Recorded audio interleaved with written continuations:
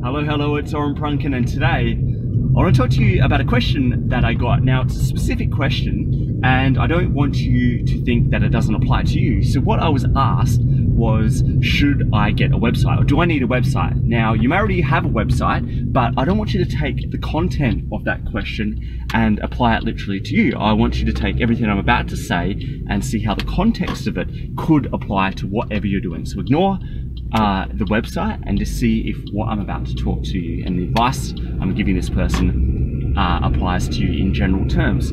So should I get a website, or do I need a website? Before I get into everything, my initial answer to that is yes, it's 2019. Even if it's a one-page website that has information about who you are and your credentials and your credibility, I really think everyone in this age needs something just to legitimize them and make sure that you are who you say you are. So you're going out in business and telling people one thing. A website allows that person to go and do their due diligence and check and verify you are who you say you are. So that is my short answer, but my longer answer, and this is what I want everyone, including the person that asked this of me, to think about. So the very first thing is think about who is your customer, and particularly who is your dream customer or your ideal customer that you'd like, and particularly what are their desires and what do they actually want. So whatever product or service or solution you're offering is just a mechanism or a vehicle to get to that ultimate goal. It's the means to the end. So what is that end, or what is that desire that they actually want? And if you think back to Maslow's hierarchy of needs, where on that pyramid does it actually tick things off? And then from that point, I want you to start thinking about where that person is, particularly geographically, who they are, demographically, what's going on in their head, so their psychographics, and then how they actually behave in terms of how they're going to try and solve or get that desire or that outcome that they're looking for. So then, based on who your customer is, the next question is, where are they? And I know I mentioned geographically. Now, this could be online or offline, but I want you to particularly think about channels, in terms of channels, because people need to be easily reachable. Now, I'm not going to go into all the exceptions of one-off customers, and I know there are exceptions to that, but just in general, you are going to be needing to generate leads and sales for more than one person. So I'm not going to go into that exception. So I want you to think about where these people are, both online and offline, particularly where they're congregating or where they're assembling in mass. So not just a single person on a mountain in Tibet somewhere. I want you to be thinking, are they all on, I'm in the car now, are they all on roads, or are they all on a social media platform, or are they all reading magazines? So on and so forth. Where are these people in terms of channels? But I also want you to think about how aware they are of the desire that they want. And what I mean by that is, are they going and searching for that solution? Or are they scrolling? Now, I'm using the term scrolling because people scroll through, online. It's particularly associated with that. But people scroll through Google or Facebook or what have you. But also people, quote unquote, scroll through life that is going about their daily business, not actively searching for a solution, but they actually may be open to it.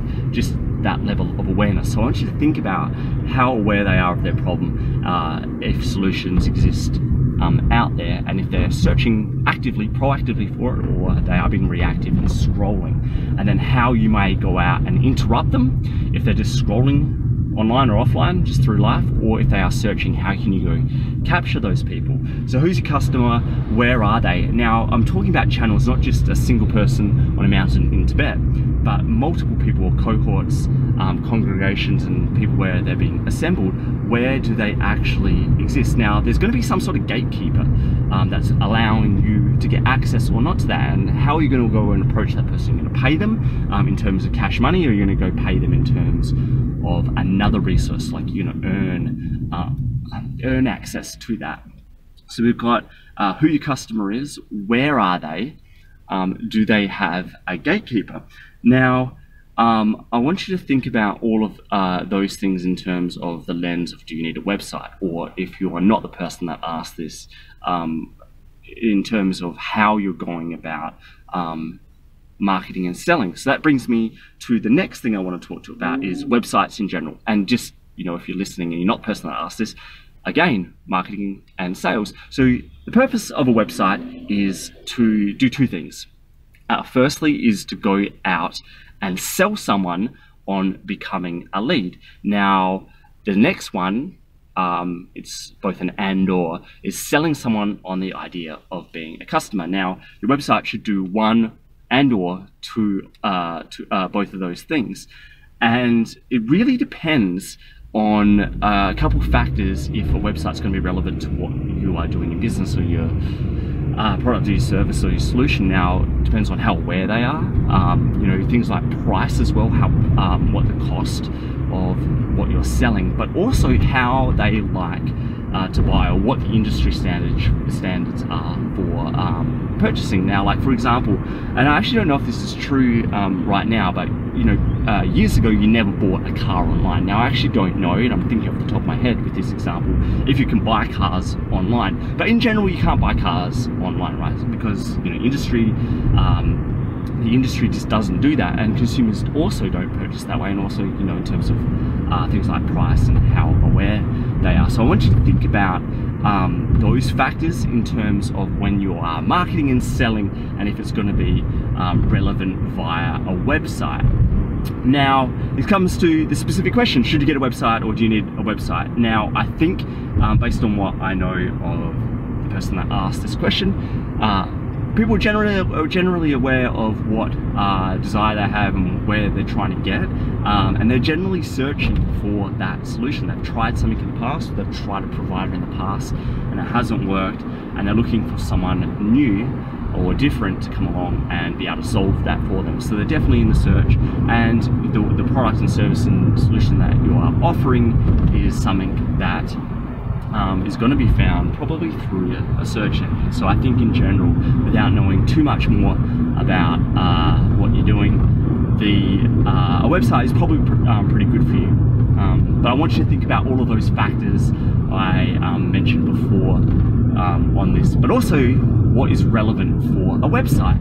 And for all the other people that's listening, I don't want you to think about this in terms of, do I need a website or do I need or should I have a website? I want you to transplant any other word in there around your marketing and sales. Do I need whatever your question is? And think about all those questions in terms of what is specific for you, and really be clear about all of those questions and if you actually should be doing what you think you should be doing.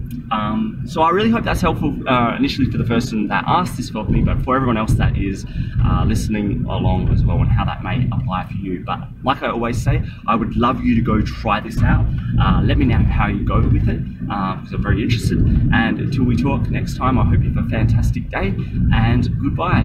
Thanks for listening, and if you like what was on here and want more, please go to orenprunken.com.